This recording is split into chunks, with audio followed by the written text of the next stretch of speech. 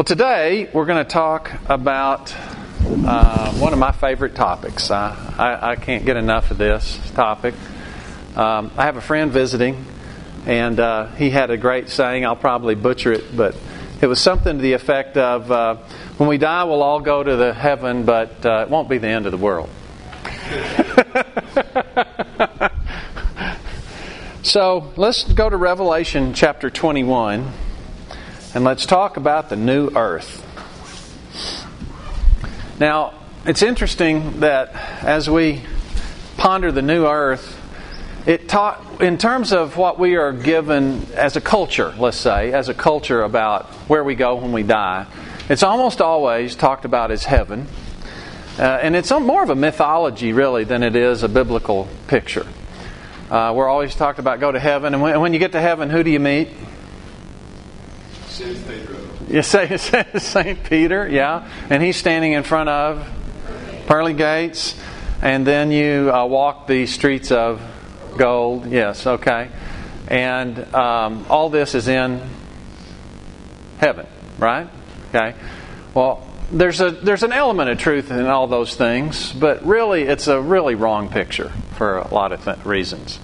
One of my favorite stories about this is this guy was really wealthy, and he started begging God, I want to take my wealth to heaven with me. I want to be the one guy that can take it with me. And so he prayed and prayed and prayed and just struggled with God, and finally God said, okay, what do you want? I want to take my gold with me. Okay. So he gets to the pearly gates, he's got this big bag, and Peter says, what you got in the bag? And he says, God gave me permission to bring this. And he said, well, I've never seen this before. Let me see what's in there. And he opened up and he says, what do you want to bring pavement for? Well, we're actually going to find out that even that story is a miss. So we're going to look at the new earth. Chapter 21 of Revelation. Now I saw a new heaven and a new earth, for the first heaven and the first earth had passed away. Had passed away. Let's look at passed away for a minute. Probably the most blatant passage I know about passing away is in 2 Peter. Let's flip over to 2 Peter chapter 3. 2 Peter chapter 3 verse 10. But the day of the Lord, 2 Peter chapter 3 verse 10, but the day of the Lord will come as a thief in the night, in which the heavens will pass away with a great noise, and the elements will melt with fervent heat. Both the earth and the works that are in it will be burned up. Therefore, since all these things will be dissolved, what manner of persons ought you to be in holy conduct and godliness? Now this is pretty startling, really. The heavens will pass away with a great noise, and the elements will melt. Does anybody know what elements are? And he doesn't necessarily mean the same thing we think of here, in elements, but let's say he does. What are elements? Things like hydrogen. Hydrogen, helium, carbon. Yeah, it's like the stuff everything's made out of, and it melts away. And you got to ask yourself, well, what are the new building blocks? A very interesting question, don't you think? Legos. My grandson Brady would say. So we have this picture that what we know now is going to be completely diminished and replaced with something new. So when we hear new, I'm making a new heaven and a new earth, it's certainly the possibility it's brand new. There is a strong vein of thought that says that the words about creating a new heaven and a new earth are actually the root words and so forth are about recreating. So it could be that what we're talking about here is just like the potter's clay. Perhaps it's possible that as opposed to brand new building blocks, it may be that you just take the clay and just melt it back down and remake a whole new thing. Whatever it is, the picture is very clear. It's not going to be like it is now. Now, it's very interesting here. There's two things that are made new in verse 1. What are they? A new heaven and a new earth. We're going to learn quite a bit about the new earth, although relative to what we know about our earth, what we learn about this earth is very, very tiny. But we're told basically nothing about the new heaven. We're told that the sun and the moon are not necessary. We're not really even told whether there is a sun and the moon, just that there is a new heaven. So that's just kind of left for us to find out. So you're saying New Jerusalem is the new heaven? No, I'm just saying it says in verse 1 there's a new heaven. It doesn't. I'm just saying as we go through the passage, I can't find any description of what that is, what the new heaven is. Now, we know we see space exploration and shows about space, and most of what there is about space and the cosmos is speculation on our part because it's so big and so expansive. And here we are with a brand new heaven. We're told nothing about it. That's kind of exciting to me because I think that's going to be something that'll be probably an endless adventure to find out what this new heaven is about. So that's about all we know about the new heaven, that there is one. But we are going to learn a little bit about the new earth. Also, there was no more sea. Now, this might be very sad to some people because a lot of people love the ocean. The sea, however, or the ocean in the Bible, is always a picture of something bad. What is it a picture of? Chaos, turmoil, destruction, unpredictability. So I don't think this is saying that there's no more water. As a matter of fact, I know it's not saying that because we're going to encounter a river. And it is possible that the river flows down and then just evaporates and then recycles. If there's no sun and moon, you wouldn't have waves. Well, yeah. Well, we're not really told there's no sun or moon. We're told there's no need of a sun or moon. Okay? So, yeah. In Jewish thought, they say that the sea represents the nations. You know, it says, why did the nations rage? Kind of like the sea. Yeah. And so there's correlation between the two. Okay, yeah, the nations represent the sea. And we're going to see the nations a lot in this. Okay, we're going to see the nations a lot. So it could well be that there's tons of water. It's just not chaotic. Okay, so if you're a huge water lover, don't despair. There may well be water and fish and all sorts of things. What there's not going to be is tsunamis. Okay, and chaos. Then I, John, saw the holy city, New Jerusalem, this verse 2, coming down out of heaven from God, prepared as a bride adorned for her husband. Okay, so John is writing this, and he sees the New Jerusalem. And what's the New Jerusalem? What's happening here? It's coming down out of heaven. It's coming down out of heaven. So what does that tell us? It's tall, pre-built, prefab. Anybody a fan of prefab? What else? It's not heaven. It's not heaven. Yeah, it's coming down out of heaven. It was somewhere. It may be if we went to heaven today, you could say, hey, show me where they're constructing the New Jerusalem. It may be behind a curtain, and they say, nope, can't see it. Surprise. I don't know. Somewhere else other than heaven. It could be that there's somewhere else. Yeah, that's right. It's on something other than heaven. It's possible. Okay. All we know is it's already built and it's coming down. What is it? The first heaven's passed away. First heaven's passed away. Yeah, first heaven's passed away. So. The Lamb's bride.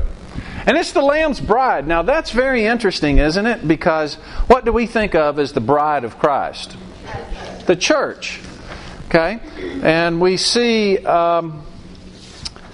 in verse 2 it says, as a bride. So this verse 2 here doesn't necessarily mean that the city is the bride, but as a bride, you know, that's adorned and walking down. But let's look at verse 9 says it outrightly. Yes. Let's look at verse 9. Then one of the seven angels who had the seven bowls filled with the seven last plagues came to me and talked to me, saying. Now, it's very interesting that he says, oh, I've seen this guy before. He was one of the plague guys, and now he's going to give me a tour of the New Jerusalem. That is an interesting job description, right? I'm the angel that plagues the earth, and I have the New Jerusalem. So he says, come, and I will show you the bride, the Lamb's wife. And he carried me away in the Spirit to a great high mountain and showed me the great city, the holy Jerusalem. Now, there's some very interesting things associated with this. Let's look also in 22:17.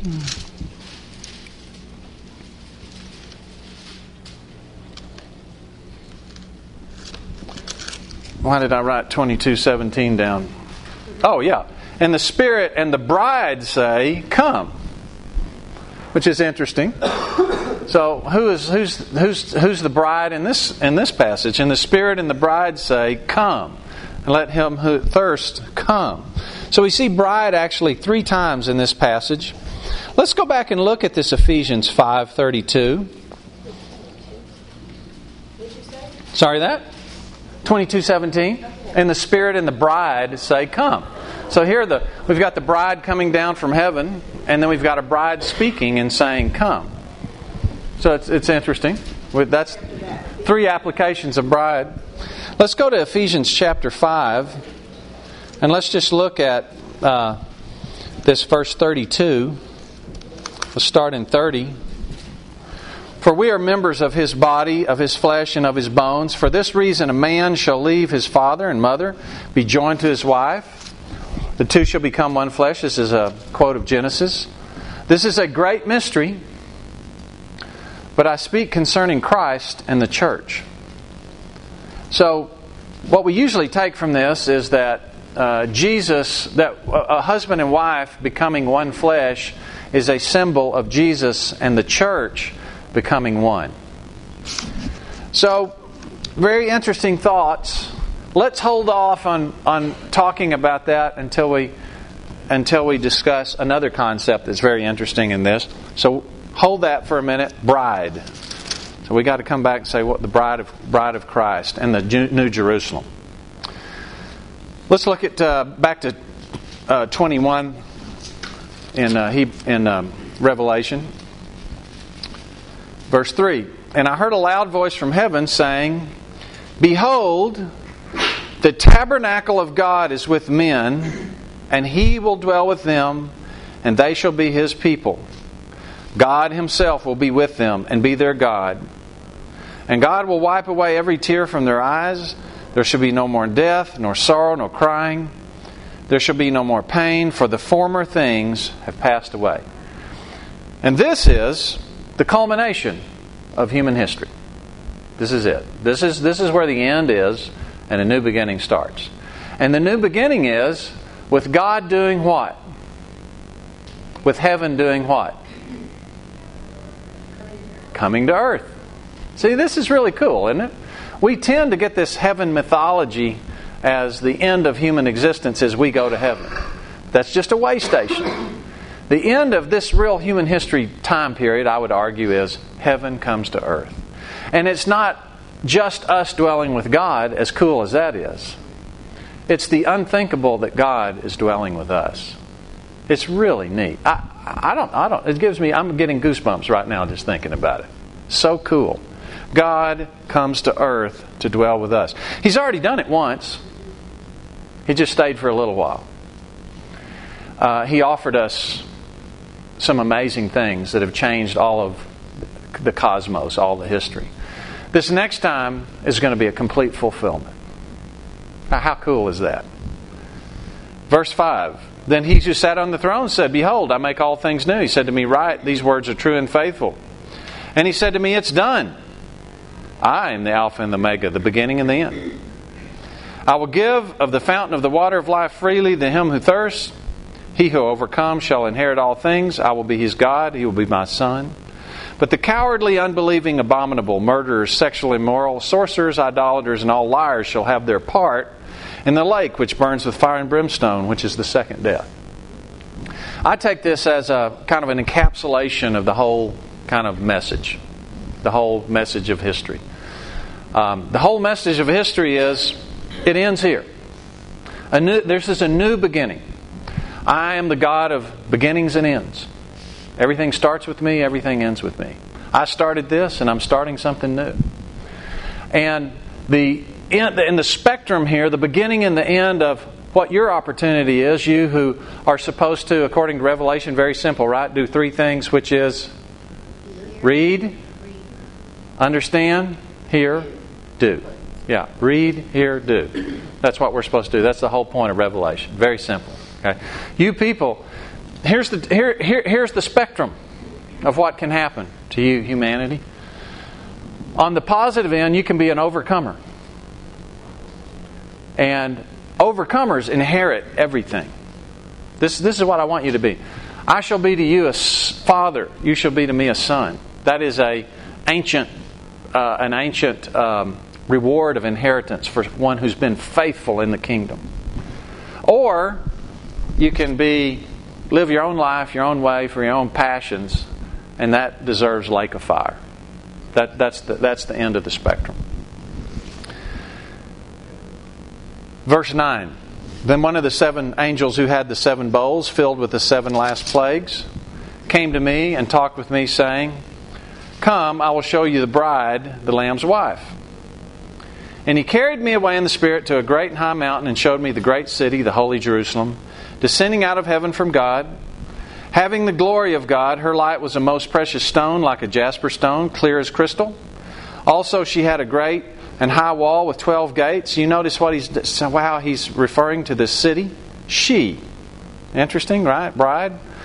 And 12 angels at the gates, and names written on them, which are the names of the 12 tribes of the children of Israel. This is as close as we get to Peter standing at the gate. He will have his name by a gate. Now, Revelation is very allegorical. There are lots of images, and the images can very well stand for something else that's real. Don't believe there's anything here that's not real, but it could be that there really is their name by the gate. It could be something else. We'll talk about that here in a second. And he who talked with me had a gold reed to measure the city, its gates, and its wall. The city is laid out as a square. Its length is as great as its breadth. He measured the city with the reed, 12,000 furlongs. Its length, breadth, and height are equal. 12,000 furlongs is about 1,500 miles. So you get this city, to just give you an idea, it's roughly Dallas to the west coast, something like that. Dallas to the, northern border of Canada, so Mississippi River to the west coast, something like that, and kind of Dallas to the, border of Canada, something along those lines. That's a 1,500 mile square, and 1,500 miles high. Now, when you see an airplane fly over, how many miles up? About 5. If you see a satellite go over, if it's a low-level satellite, that might be about 500 miles. So 1,500 miles is way up there. Yeah, there's no atmosphere for most of 1,500 miles on our Earth. So we're starting to get a hint about what this new Earth's really different. As a matter of fact, it doesn't tell us the new Earth is a ball. It could be. It could be a cube. It doesn't really tell us that the new earth revolves around anything, because it didn't tell us what the heavens were like. Our cosmos is a clock. It's a clock with all the gears going around. And I don't know if you're a fan of the Bethlehem Star of Bethlehem video, but he does a really great job, I think, of just showing how clock-like the universe is. And we get senses of that going through Revelation, that everything was, has its specific time. But we don't really know. He doesn't tell us if it's going to be that way or not. Verse 17. Then he measured the wall 144 cubits. So the wall's like 250 feet thick. According to the measure of man, that is an angel. The construction of the wall was jasper. The city was pure gold, like clear glass. So here's the gold thing, but it's not gold like we think of it. Is a gold coin clear as glass? It's not, is it? Okay. So there's something translucent here with a gold hue. It's interesting to think what that is. Maybe some kind of new element. Don't know. The foundations of the wall of the city were adorned with all kinds of precious stones. The first foundation was jasper, the second sapphire, the third chalcedony, the fourth emerald, the fifth sardonyx, the sixth sardius, the seventh chrysolite, the eighth beryl, the ninth topaz, the 10th chrysoprase, the 11th jacinth, and the 12th amethyst. Now, I think really there's only one reason God put that there. And that was so that geologists wouldn't be demoralized. I don't think anybody else would care about any of that. If we have time, we can talk a little bit about that too. Some real fascinating things about that. 21, the 12 gates were 12 pearls, hence the pearly gates. Each one, an individual gate, was of one pearl. And the street of the city was pure gold, like transparent glass. So you're starting to get an image in your mind what this thing's like? It's probably wrong, right? Well, we can't really imagine this thing. I'm just taking a lot of time spent in elevators. A lot of time in elevators. Have little cars like the Jetsons. You could have cars like the Jetsons. You know, scientists say that we can only, these days, they'll change their mind. It's kind of like eggs. You know, they're bad for you in one decade and they're good for you the next decade. Isn't that the way? Well, this latest scientific group says that we can actually observe about 5% of the universe. 95% of it's unobservable. That's why they're doing all these particle accelerators and stuff, looking for antimatter is what they call it. And they have all these ideas about wormholes and particles that, you know, if you hit a particle here, some particle on the other side of the universe resonates and flips around.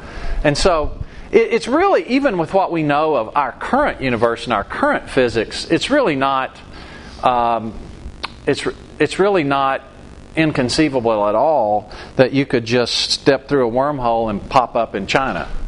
You know, that's something that our own thinkers are starting to think is possible in our own universe. So, you know, it may be we don't need cars like Jetsons. I don't know. It could be also you could have an angel. You know, come over here, guys. Can you take me over there? Because heaven now is in the spirit realm. You know? Yeah, heaven now is in the spirit realm. And the spirit realm, you know, is not physical. And you said antimatter, but there's dark matter, which is the matter that doesn't interact with our matter. And so, you know, when Stephen saw heaven, it was just right there, just opened up. Right. So, is it going to be physical? Is it going to be spiritual? I mean, it's... Paul says something very interesting in 1 Corinthians 15. He says, when we are resurrected, we will have a spiritual body. Now, in our current world, spiritual and body are two, you know, kind of separate things. But this is a spiritual body. It's something that's both. And Jesus had, you know, some interesting thing. He said, feel my nail prints, right? And they went and felt his nail prints. Did anybody say, my finger went through your hand? No, they felt his nail prints, right? And he said, cook me some food. And he ate it. Did they say, it plopped down on the beach? No, he ate it, right? And he was making a point, right? I'm not a ghost. And then he walked through a wall. Spiritual body. And it's really interesting. Verse 22, I saw no temple in it, for the Lord God Almighty and the Lamb are its temple. So now let's just stop for a minute. We've got some amazing cool stuff to do, so I don't want to get bogged down. But I just want to look at a couple other verses regarding temple and go back to this bride idea for a minute. Look at 3:12. We just got through reading there's no temple in it, but actually there is a temple. What is the temple? Jesus is the temple. So we went through this Revelation 2 and 3 and the overcomers. And just as a reminder, an overcomer is a conqueror.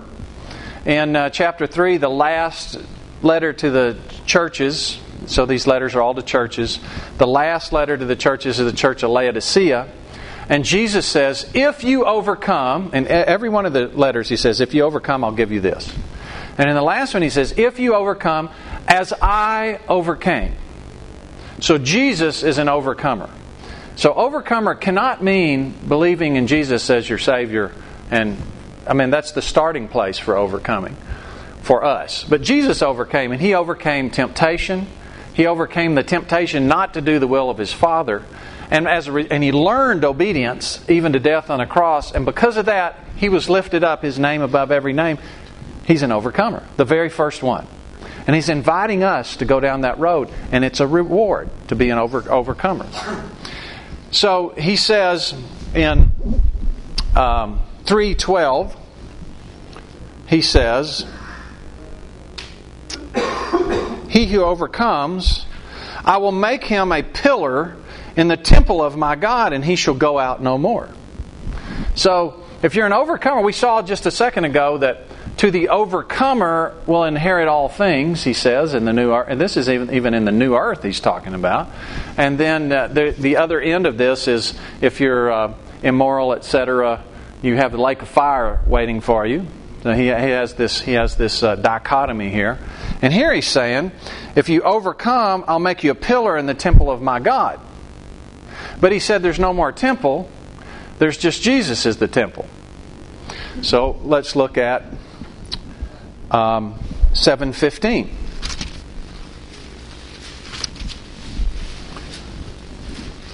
In 7:15, He says, therefore, they are before the throne of God and serve Him day and night in His temple. And He who sits on the throne will dwell among them. So what's going on? Well, if we look at this word temple and the way it's used earlier in the Scripture, it's very interesting. Look at John 2:20, if you would. John 2:20. And I think this is starting to give us a clue of what's going on with there's no temple, the temple's Jesus. We're a pillar in the temple and we'll serve in the throne in the temple. What's going on? John 2, chapter 2, verse 20. Let's start with 19. Well, let's start with 18. So the Jews answered and said to Him, what sign do you show us since you do these things? Jesus answered and said to them, destroy this temple and in 3 days I'll raise it up. The Jew says, it's taken 46 years to build this temple and you'll raise it up in 3 days? But He was speaking of the temple of His body. I think this is a clue. As Jesus is standing there right in this Solomonic temple and He says, destroy this temple and I'll build it back in 3 days. And this guy said, this took 46 years to build. This Herod the Great built this. You're you're a stone guy, but you're going to build this in 3 days? He was talking about His body. Let's also look at Acts 7, verse 48. Acts 7, verse 48.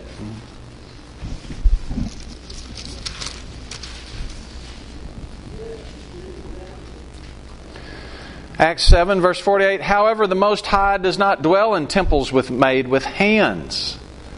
As the prophet says, heaven is my throne, my earth is my footstool. What house will you build for me? Of course, the New Jerusalem, not necessarily built with hands. And then let's look at two other things. Let's look at 1 Corinthians 3:16. 1 Corinthians 3, verse 16.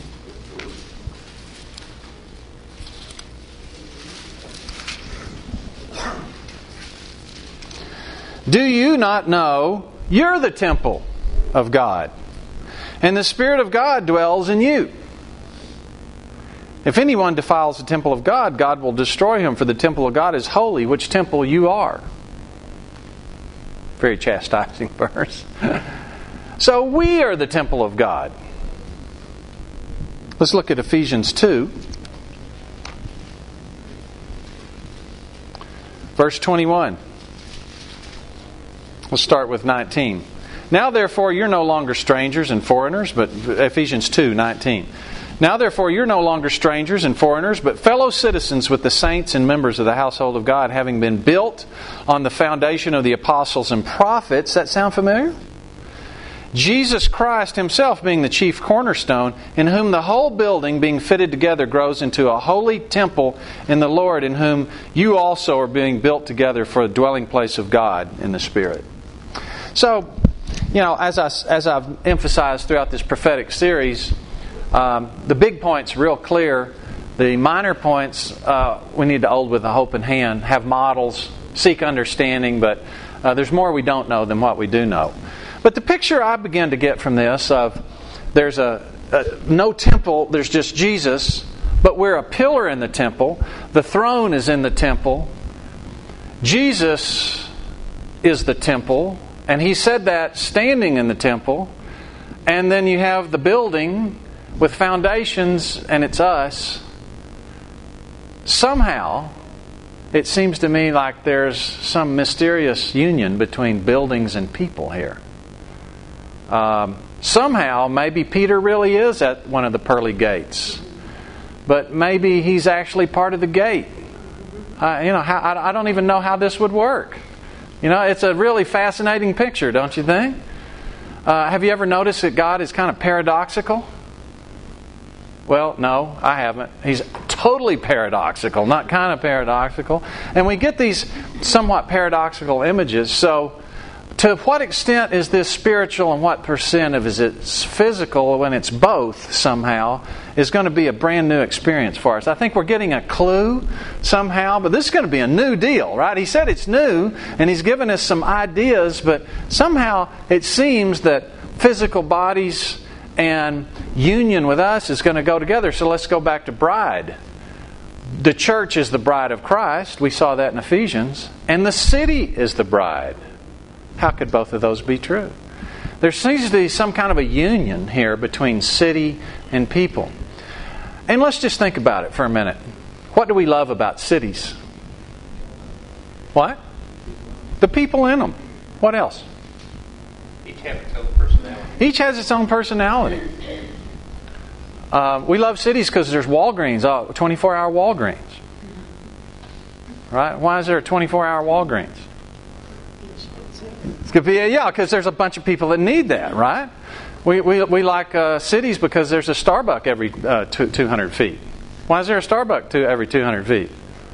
There's a bunch of people and they like Starbucks, right? There's people serving each other everywhere. And there's energy in the city, right? There's people constantly, there's constant motion of people doing things for each other. It's really cool. Why do we hate the city? It's so busy. It's so congested. The lights never go off. There's people buying drugs at 3 o'clock in the morning and the lights, and I can't see the stars. Right?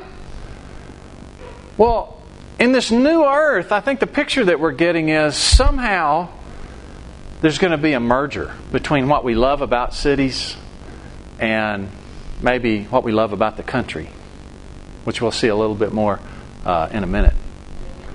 It's really, all I'm doing is just throwing out words. I don't even know what they mean, really. Okay? But we're just being given a glimpse of this is something new and unbelievable. And I just get real excited about this. Let's go back to Revelation 21.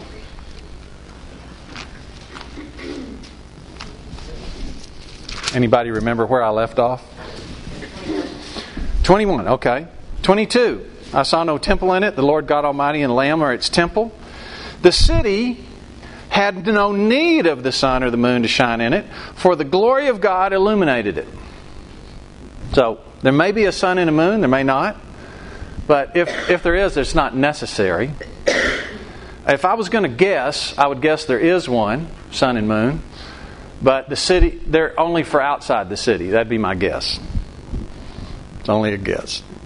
The Lamb is its light. Now, we talked about this in a previous session, that the idea that the Lamb provides the same amount of light and energy. So the sun provides all the energy, right, in the world. If it doesn't matter what kind of energy you're talking about, it emanates from the sun. Nuclear, arguably would be an exception, but hydroelectric power, how does that come from the sun? What? Hydroelectric, like a dam. Water running down a river. Gravity. Gravity's the earth, though. How does that impact by the sun? How did the water get up on the mountain in the first place? Yeah, it's a water cycle, which is the key to the water cycle is evaporation. And so the energy for the water cycle comes from the sun, the evaporative energy. How about oil, gas, burning oil or gas? Wood. It's a plant, right? And what do plants do? They absorb the sun energy. It's photosynthesis. What you do when you burn a plant is you're releasing the solar energy that was trapped there sometime in the past. What else? Whale oil. You burn whale oil. Whales eat algae, and the algae is photosynthesis. It really doesn't matter what you're talking about. All the energy comes from the sun. And here we're told we got the sun in our presence. How about geothermal? Geothermal. Where does geothermal come from? Well, there's heat within the earth, too. Do you think it all came from the sun? Good point. That might be an exception, too. So leave it up to a doctor to find it. The sun has to heat the earth, so geothermal actually is indirectly. Oh, the geologist is coming to my aid here.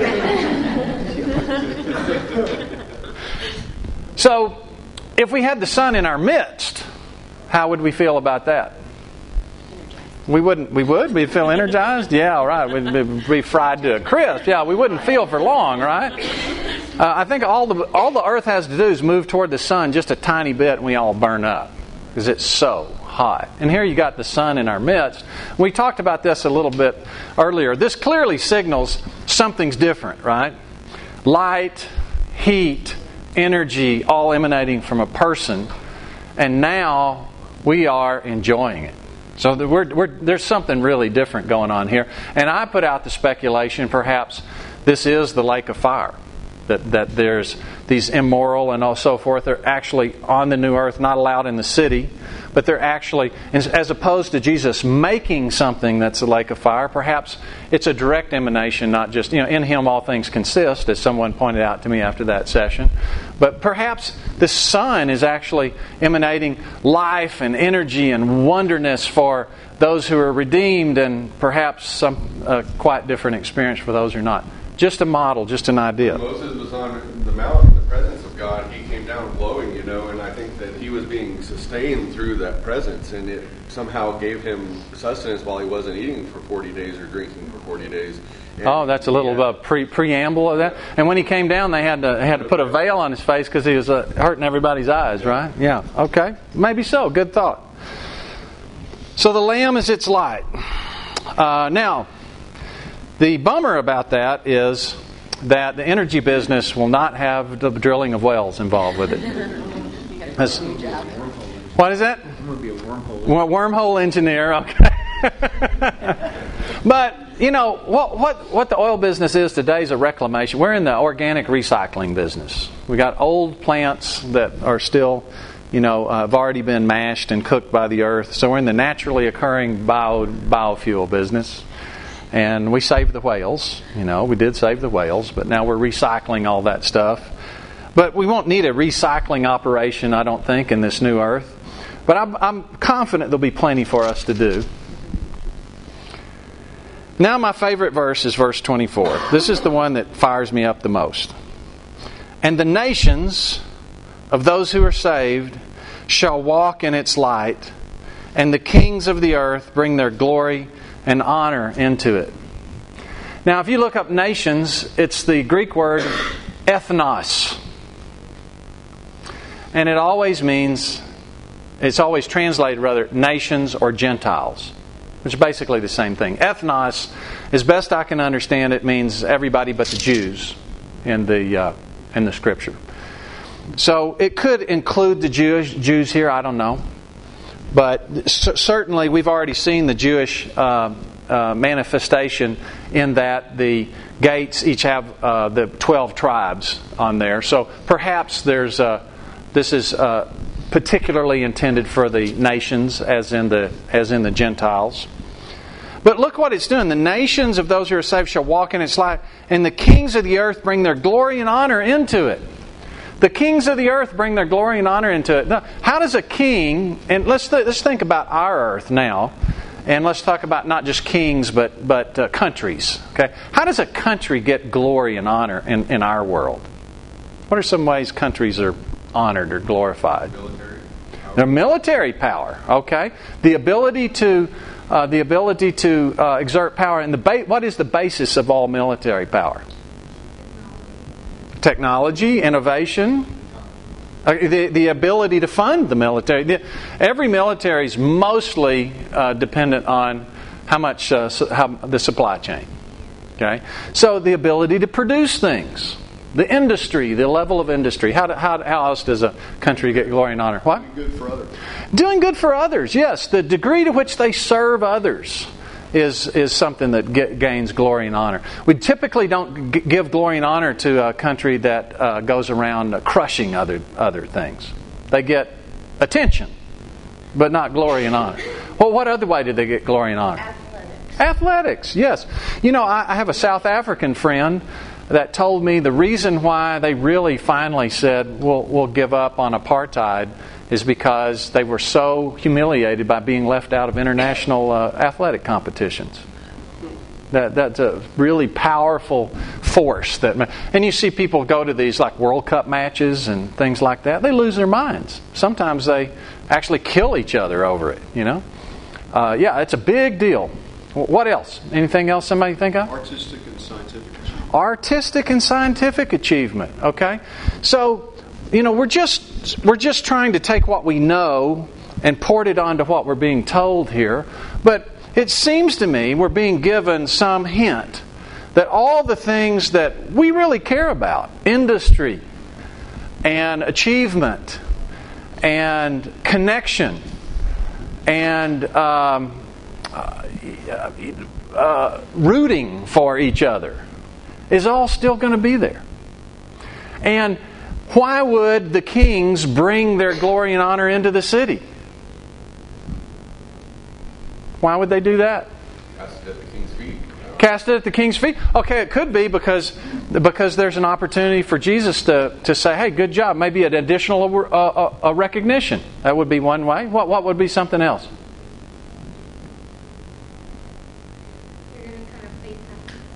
Pay taxes. No, it says there's no more sorrow or pain.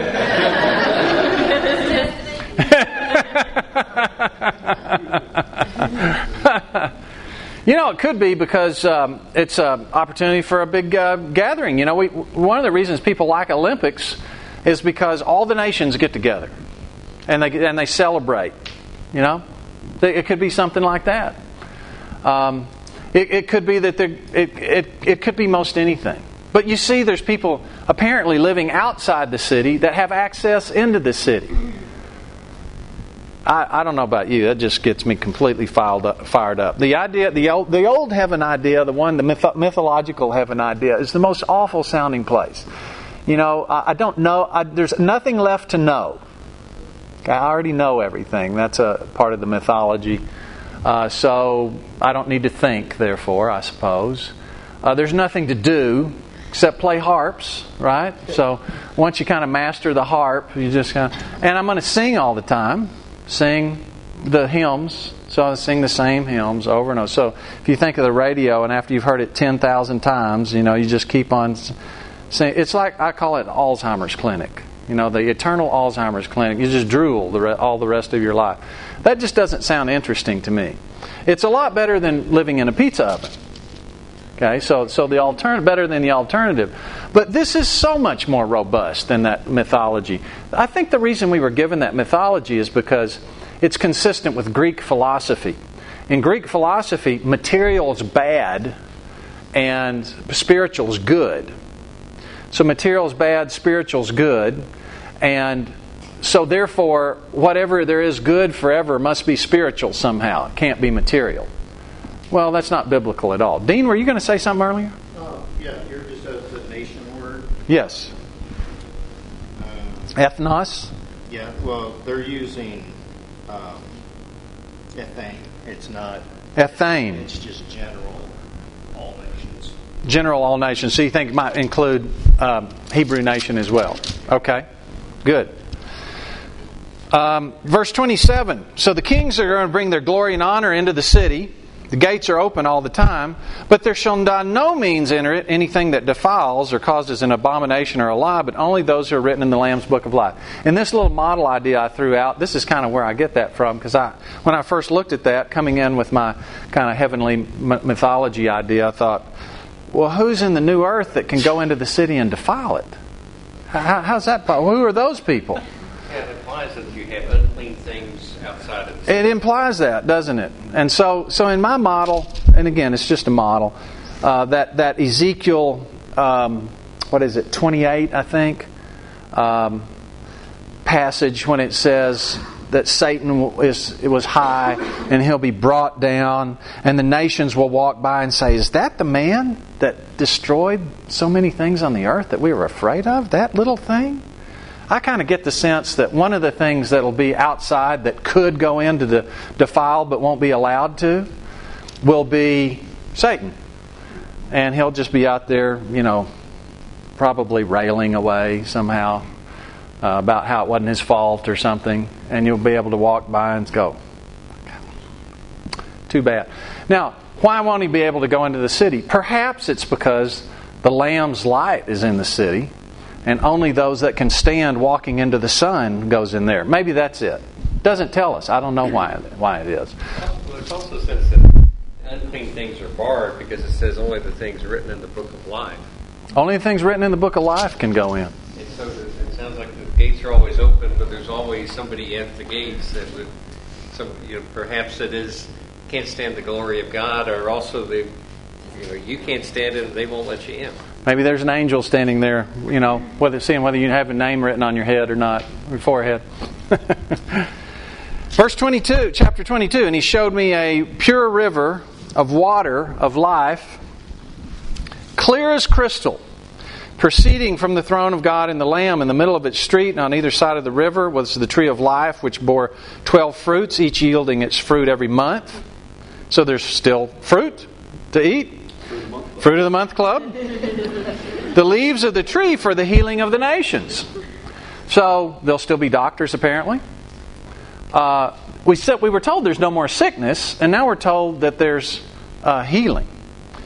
I take from this that there'll still be, we would be mortal if not for the provision of God. How about that? We're not going to heaven to be independent of God. We're not going to heaven, the new earth. I'm so ingrained with it, even I still say it. We're not going to live in the new earth to be independent from God. And we're not going to live in the new earth and be God. We're not going to know everything. We're going to know increasingly how little we know of what there is to know, the more we know. That's what we're going to do. And eternity's just going to keep opening up and opening up and opening up. And we're going to still be dependent. But the reason there's no sickness is because everything's preemptively provided. Sickness is held preemptively. So, that's the way I take that. There'll be no more curse, but the throne of God and Lamb shall be in it, and His servants shall serve Him, etc. Now, I'm going to end by telling you a story. Some of you heard this before. But one of the pictures I have of how awesome this is going to be is my trip I took to Mount McKinley. So they put you on this airplane, and Mount McKinley is 21,000 feet. And this airplane flies up to 12,000 feet. And it's hard for... You just have to be there. You need to do this someday if you can. And you're 5 miles from the mountain. It looks like you're right on top of it because it's so huge. You're 12,000 feet up. It looks like you're at the top. There's 8,000 feet more, but it doesn't look that high because it's so huge. And as we were flying around this mountain, Terry said she saw on my face something was happening to me. I was being transported. I'm telling you, it was a almost vision for me, because this giant mountain, and they'd told us beforehand that like 1,000 people a year climb it or something. 10 will die, on a typical basis. And why in the world do people want to climb up on this thing? Well, I'm flying up on this mountain and this beautiful, majestic thing, and I thought, I want to be down there. I like this place. This is a cool place. I want to be on this mountain. The only problem is, what? And you don't like to be I don't like to be cold, but I'm not going to go on this mountain because right now it's death. But it's life. Because the mountain's full of snow. And the snow melting and going into the rivers is what keeps us alive. That's how the water cycle works. Life comes from mountains. If you go up on the mountain, it brings death. But not in the new earth. Did you remember he said, I went up on a very high mountain and I saw the city coming down out of God? It could be the city's a mountain. With a 1,500 foot tall mountain with a 1,500 foot base. Maybe that's why he's up on the high mountain, so he could see the thing. Otherwise he would have just been done this. And maybe it's the Mount McKinley type place, which is only 4 miles tall, not 1,500 miles tall. It blew me away at 4 miles. And maybe it's a mountain, and instead of death being there, bringing life, the river comes from the throne of God. The water cycle starts right at God. And the sun is there, and we're being nourished by the sun. And we're in this mountain.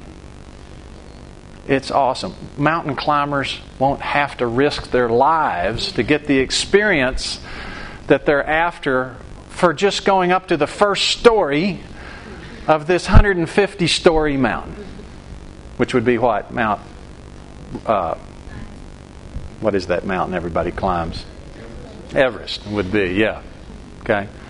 It's going to be awesome. The new earth. What a phenomenal image that God's given us to look forward to.